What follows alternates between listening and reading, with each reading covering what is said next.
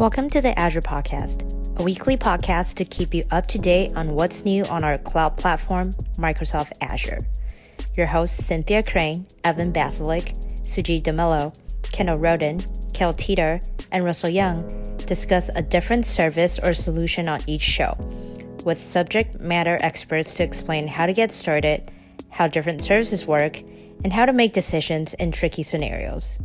You can find out more about our podcast at azpodcast.com or follow us on Twitter at Azure Podcast. Well, welcome back to the Azure Podcast. This is episode number 449, being recorded on the 7th of December, 2022, with special guest Reza Rahman. I'm Sujit, and on Teams with me, we have, of course, our special guest Reza, who we're going to get to in just a minute, and also my colleagues, Kale and Evan, who are joining me on the podcast today. And before we turn the mic over to Reza, let's cover some news in the Azure space. I believe, Kale and Evan, you had some tidbits in there, and I had one as well. So go ahead, Kale. Kale, why don't you go ahead? Yeah, sure. I got three of them here today. First one's about the speech-to-text accuracy with Azure Custom Speech. So we've had folks from the cognitive services on here a few times talking about the different services. This one's specific to the speech-to-text. There's also been a lot of news about this GPT chat thing that's going on the internet. Just a little. A little bit. But anyway, it's a good write-up here about, the service itself and some of the milestones that they've reached with, reaching human parity in 2016 and some of the other things that have come along with the word error rates and things like that. So if you're interested, it also has some customers who are using this, including Peloton, who people know from the exercise bikes and other equipment that they have. So pretty cool thing. It also talks a bit about the responsible AI bit around that.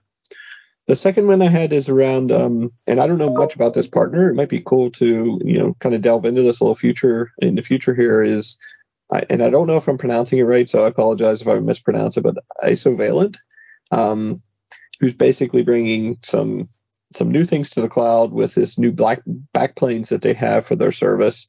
And essentially, these are very Kubernetes based.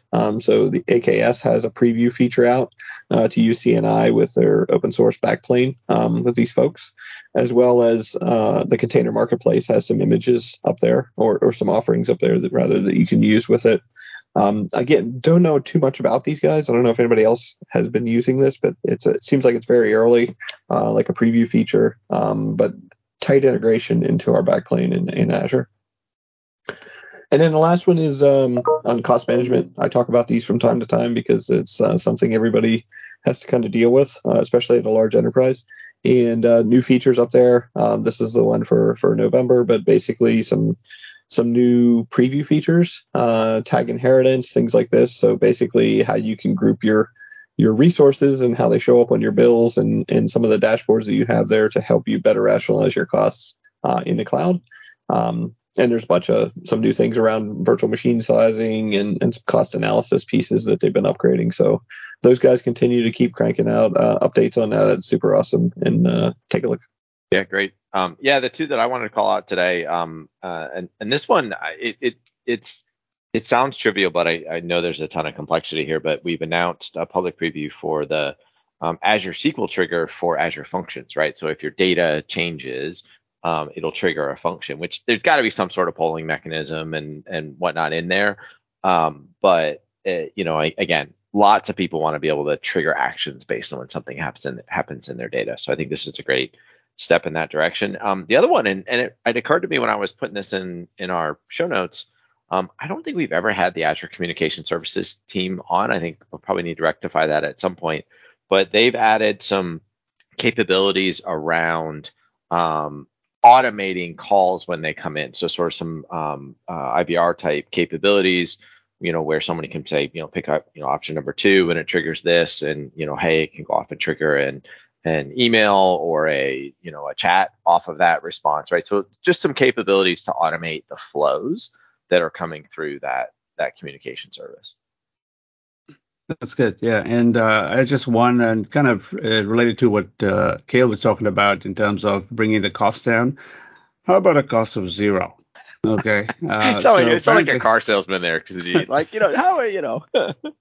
Well, it turns out Azure has a number of services that are free, right? And some of them are free for the first 12 months. So, like the virtual machines and all that, I think you get the first 12 months free storage, managed disks.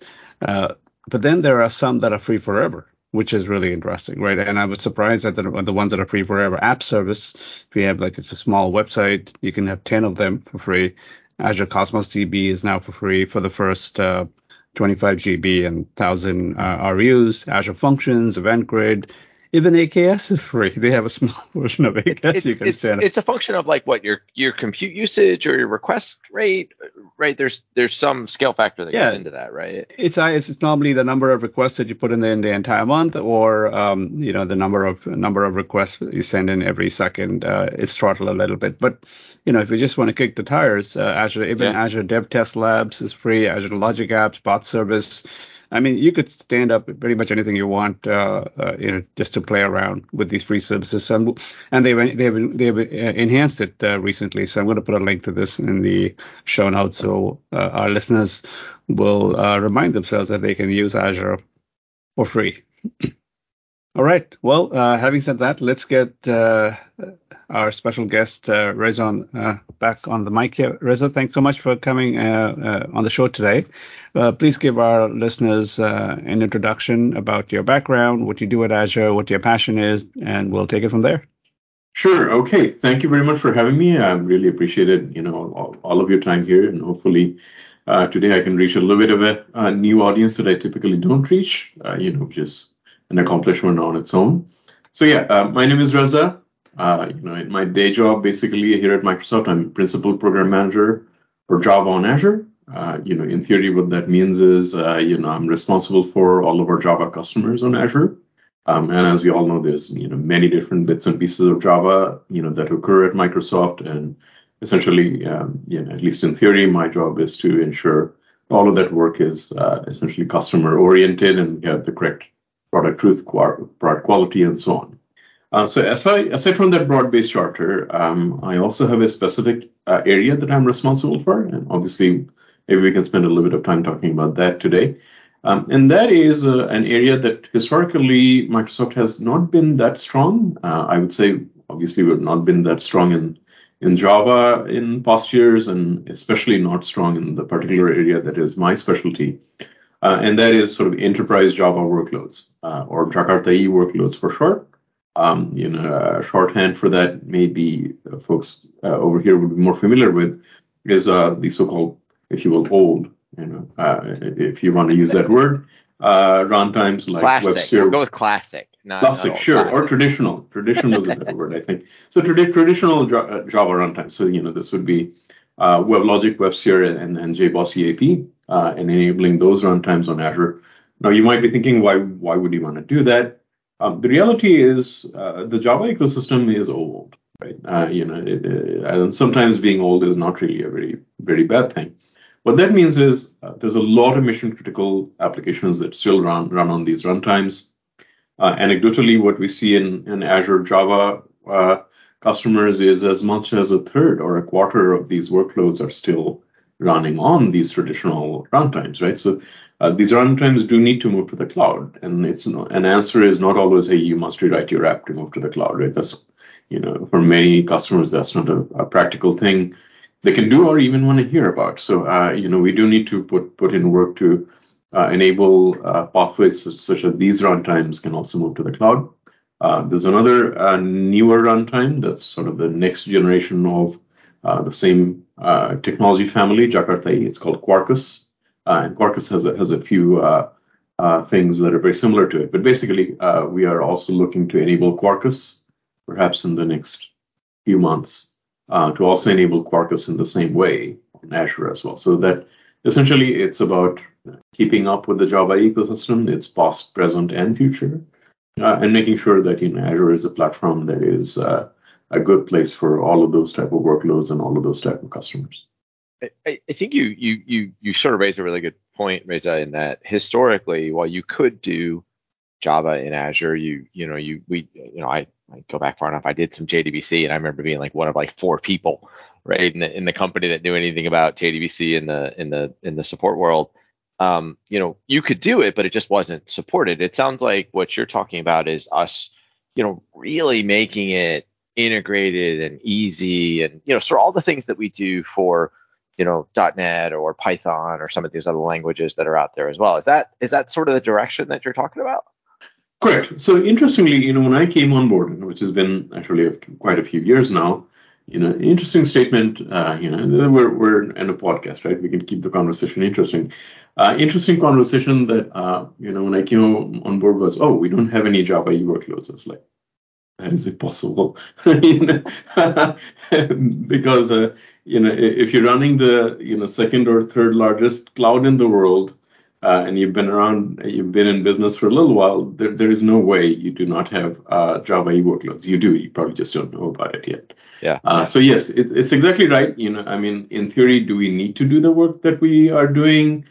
Yes and no, right? A customer at the end of the day, if you just give them generic infrastructure like AKS and ARO or virtual machines, can, with time and effort, figure all this stuff out. But why would they do that, right? When we can do much better. It's infrastructure, right? There's no value in that for them. Sure. Yeah. So there is ways that many things we can do to improve that experience, even at the end of the day, and we can talk about all the offerings that we have, right? Our offerings isn't all about necessarily virtual machines and AKS. We do also have a PaaS offering for Jakarta A developers. But aside from all that, even in the world of AKS and ARO and virtual machines, there are definitely things we can do to make that experience much better and less sort of do it yourself, if you will. So that is basically what we're in the business of doing, and we do this work not simply by ourselves, but we actually partner with the ecosystem to do all this work. So if we're doing work to enable WebLogic, we're doing that with Oracle. If we're doing work to enable WebSphere, we're doing that with IBM. If we're doing work to enable JBoss AP, well, we better be doing that with Red Hat. So yeah, it's also a bit about sort of bringing, thinking of ourselves as a platform and enabling a whole bunch of important Java players that produce these runtimes into the ecosystem as well, and sort of making all these platforms a first-class citizen into the platform. Yeah, I was wondering, maybe you could comment on, I think it's always a hard thing to say how deep are we gonna integrate these things, right? On one respect, it's we can make it super easy and almost single click for somebody to do something, but then the people who are doing really advanced workloads can't use that as much, right? Because they need to tweak something or whatever, and then they want to get in the weeds there. So I always find that's an interesting challenge. How far do you go, or how do you set up that offering so it caters to both, right? The novice and the advanced, Exactly. So we recognized this early on. So, the way we started this work a few years ago is actually answering that question of, oh, we don't have any Java EE customers. So we actually did a survey of almost 200, an long interview series of almost 200 in Azure customers, many of which, again, numbers play out about a quarter to a third are using these workloads. We also did a more formal study of about a couple of dozen customers.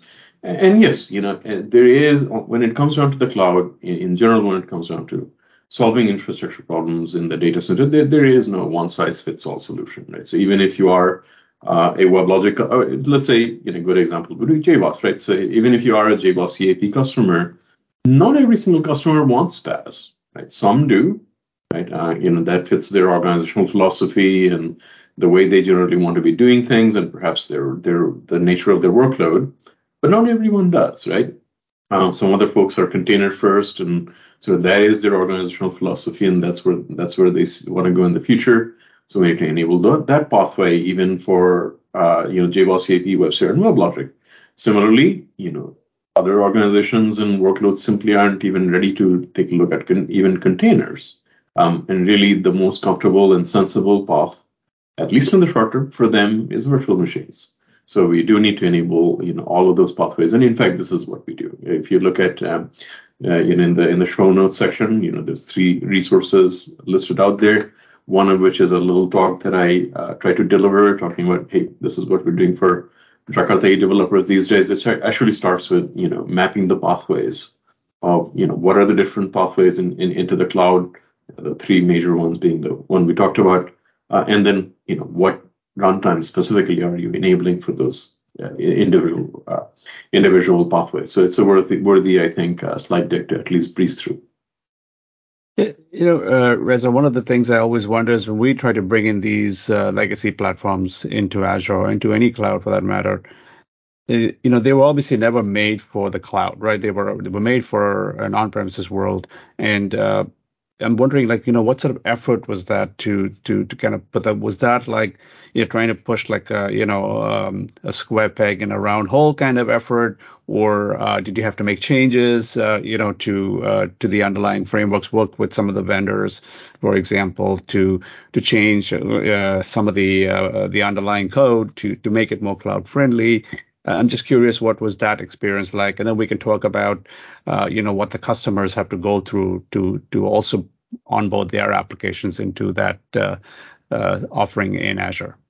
Right. So bear in mind, yes, obviously there's truth to the statement that yes, these runtimes weren't really designed for the cloud, right? When when they originally came about, they were intended mostly for on-premise setups because that was the norm back then. Of course, newer runtimes like Quarkus that are like only 3 or 4 years old, that's no longer true. Those design assumptions are in fact made for the cloud native runtimes.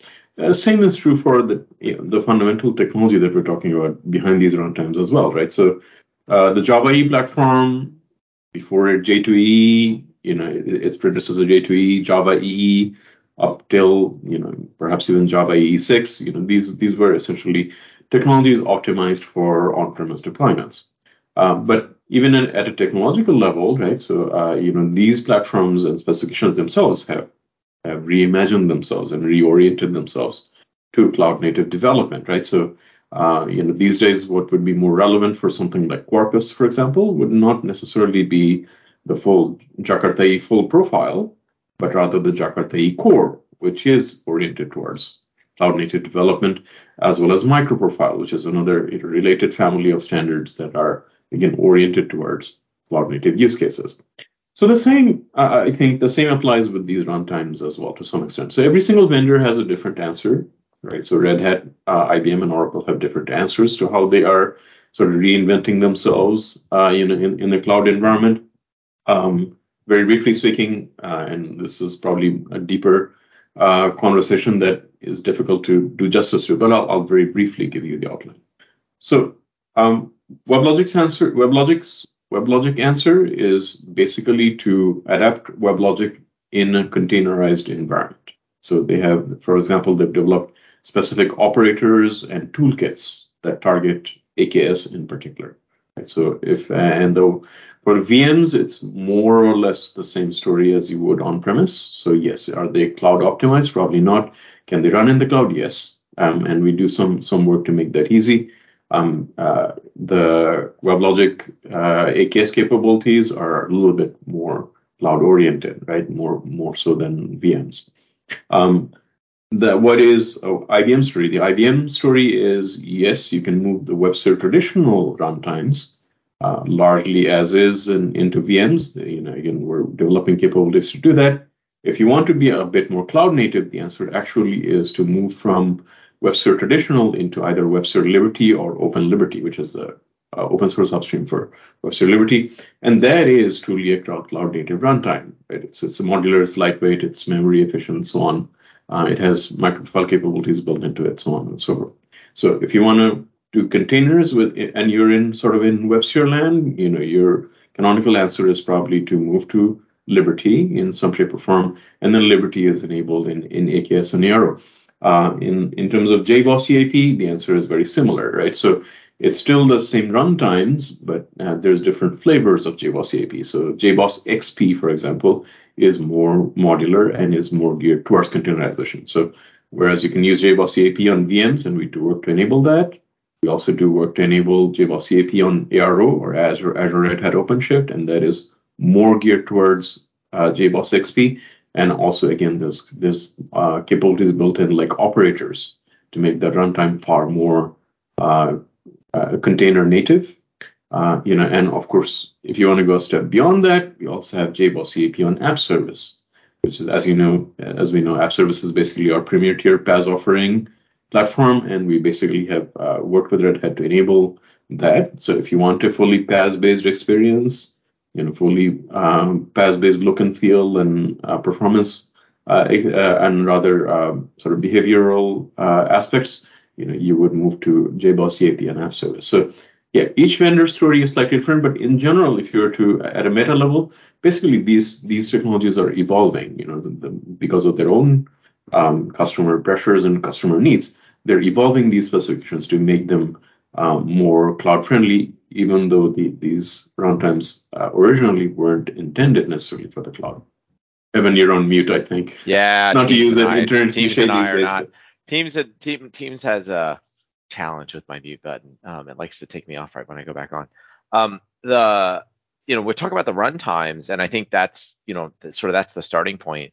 But anybody that has an app that's running anywhere, it's gonna, even one that's been around for a long time and you're not planning on investing a lot in, you're gonna make small changes. And so it feels like there's the runtime, but then there's the broader, can I use Java to talk to, service bus? Can I use Java to talk to functions? And there's that whole side of the story as well. Is that where we're investing as well beyond Yes. just the runtime? Of course. So, enabling the runtimes in a way that it makes sense for That's sort of the that baseline, right? You got to start there. Yeah. Yeah, that's the baseline, and I think we're in good shape there. I think, if we can toot our own horn, I think in terms of what we've done, I think we're in a better position to enable these workloads than maybe some of our competitors are, right? Because haven't invested in the work that we're doing and haven't invested in building out the partnerships. Mm-hmm. But yes, the runtime, moving the application itself is only the first step, right? So typically, if you're in a cloud migration journey, it's migrate and then optimize. So we are absolutely also investing in making sure that each of these runtimes can talk to Azure, sensible set of Azure services. Obviously, database is an obvious one, right? So we enable actually those things into our work already, because that's just it's almost table stakes. Yeah. Same thing with sort of cloud native load balancing capabilities. So we make sure all of these things work with things like App Gateway, and Azure Load Balancer, all of our sort of cloud native, load balancing capabilities. Beyond that, obviously, there's things like consolidated logging, via App Insights, monitoring via App Insights, and a whole host of other things, all the way up to, let's say, Cosmos DB, even basic things like, using Azure Key Vault to sort of populate, the secrets or sensitive information into these applications. Yes, so it is a more holistic journey. It's not just about moving the runtimes, but also, moving the runtimes in a way that they can make use of the cloud, right? That is fundamentally what we're doing. Arguably better, cheaper, whatever we want to call it. Better qualities of things that you wouldn't have in your data center. So absolutely, yes, we are doing both of those things. We're making sure that the runtimes can actually move in an efficient and productive way. And then once they do move, they can actually better leverage the cloud capabilities that perhaps wasn't there in an on-premise environment. I used to recall that we used to call these things clusters when we ran them on premises, right? Like a WebSphere cluster or WebLogic cluster. Yes. Is that how we refer to them when they move to the cloud, or have we given them like a new naming convention there? No, it's exactly the same paradigms. They're 100%. They work exactly more or less the same way. That is, in fact, what the secret sauce there is. The operators. So when you have a notion of running a set of coordinated instances of JBoss CAP or WebLogic in a containerized environment, the thing that forms the cluster, and it's still in fact called the cluster, is actually the operator piece. That's in fact one of the things that it is doing. So from the perspective of a customer, it's not a whole new world, right? A lot of the paradigms are essentially more or less the same, right? Otherwise, you won't be able to move those applications so easily. But it's just running in a more cloudy way, if you will. Cloudy way. I Yeah, like that. Yeah, I mean, so if I'm a developer, let's say I'm an architect in a bank, and I have my critical banking software running on an EE cluster, and I want to move that to Azure. Like, what sort of the broad steps I should consider to make that transition over to the cloud? The steps are more or less so. Our objective is to make the steps more or less the same as you would in any workload. So first thing is you need to understand what is it that you're trying to accomplish, and what kind of resources do you have? What are your timelines precisely, etc. So in other words, what are your business drivers? So once you do that, and you go through an analysis, the answers that you need to come up with is like, okay, so am I staying with this? Am I taking more of a lift and shift approach, and it's mostly the same application and same runtime? Or am I going to go through some modest modernization efforts? Let's say I want to containerize these applications, which is not going to be a zero change, right? So there is going to be some change involved, and depending on your objectives, that may be the right thing. Yeah, or you may be thinking about re-platforming, right? So essentially rewriting some portion of your application to use a different runtime, let's say. Let's say you want to move from WebLogic to JBoss EAP or so on, or whether you want to go from a monolithic application to a microservices-based application. So perhaps a move from, let's say, WebSphere Traditional into WebSphere Liberty, but also rewriting your application to essentially re-architect it. So that's one level of decision. So, what are you really trying to do, and how do you get there? Then you have to choose, okay, so what is a sensible destination on Azure? And also similarly, so in other words, are you going to move to VMs? If you're lift and shift, most likely yes. If you're not looking to rewrite and modernize a little bit, most likely AKS or some combination thereof. If you're really wanting to move to PaaS, and perhaps App Service for JBoss EAP is the answer for you. Then you have to go through a prototyping exercise of can you actually do that? Then you have to determine, okay, I've moved my app. What about all my infrastructure? Am I going PaaS? So similar sort of, same iteration for each of those pieces, whether it be data or monitoring or what have you. Then, of course, you need to go through the actual implementation and operationalize and cloud optimize and so on. So it's a whole big journey, but fundamentally, I don't believe it's so different than moving anything to the cloud. I assume if you have a database workload, you would basically go through some combination of the same sort of considerations. I think we touched on it earlier that you want to give people flexibility in terms of IaaS or AKS or ARO or whatever you want, whatever they want to do, we want to meet them there. But I was looking at some of the documentation before we started recording, and it looks like even if you want, like VMs is sort of the all the bells and whistles in terms of configuration, but it looks like you don't have to start with a bare VM, right? It looks like we've actually invested in building, working with these partners to have marketplace images, because that's where people make mistakes, right? Is the right way to configure it on the VM. And it looks like we've even invested in making sure that happens successfully, right? Give them that very first step on the on-ramp, make sure that looks right. Absolutely. So yeah, part of the work is, again, longer discussion probably wouldn't have a whole lot of time on it, so I'll describe it very briefly. So yes, the classes of things that we do is a marketplace solution that makes the initial setup very easy. So, automates the most, sort of sensible load things on Azure. All that kind of stuff that you can mess up. Load balancers, databases, virtual machines, your VNet setup, so on. All of that is automated for you, storage, so on. So the sensible things that you would need in a sensible way for that particular runtime, you don't have to do all of that yourself. It's actually all behind marketplace solution templates co-developed with these vendors. That answer is not always right for every single customer. Some customers, it's too much automation for them, and they really want to be doing everything by themselves.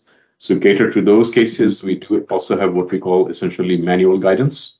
So the same thing that the solution templates do, but basically telling you exactly the steps that you need to follow to do the same thing. So this is what went into the sausage making, right? I'm going to do all of the steps by myself, whether it's Terraform or however I want to do it, and I don't want all this automation. So that we also meet that use case as well.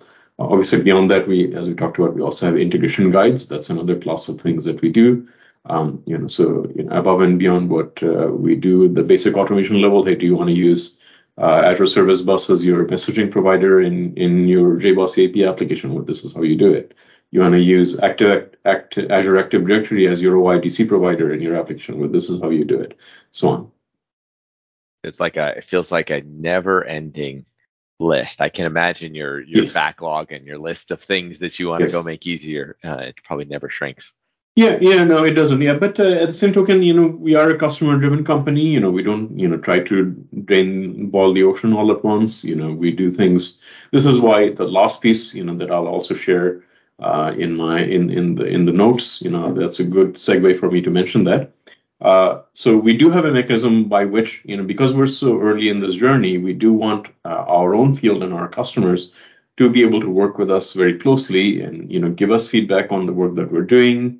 Say, okay, this is what's working, this is what's not working, and also allow us to discover what their needs are that we don't either know about or we haven't correctly prioritized, right? So there's a form you can fill out. You can get in touch with my team, and we're here to help you with their migration journey.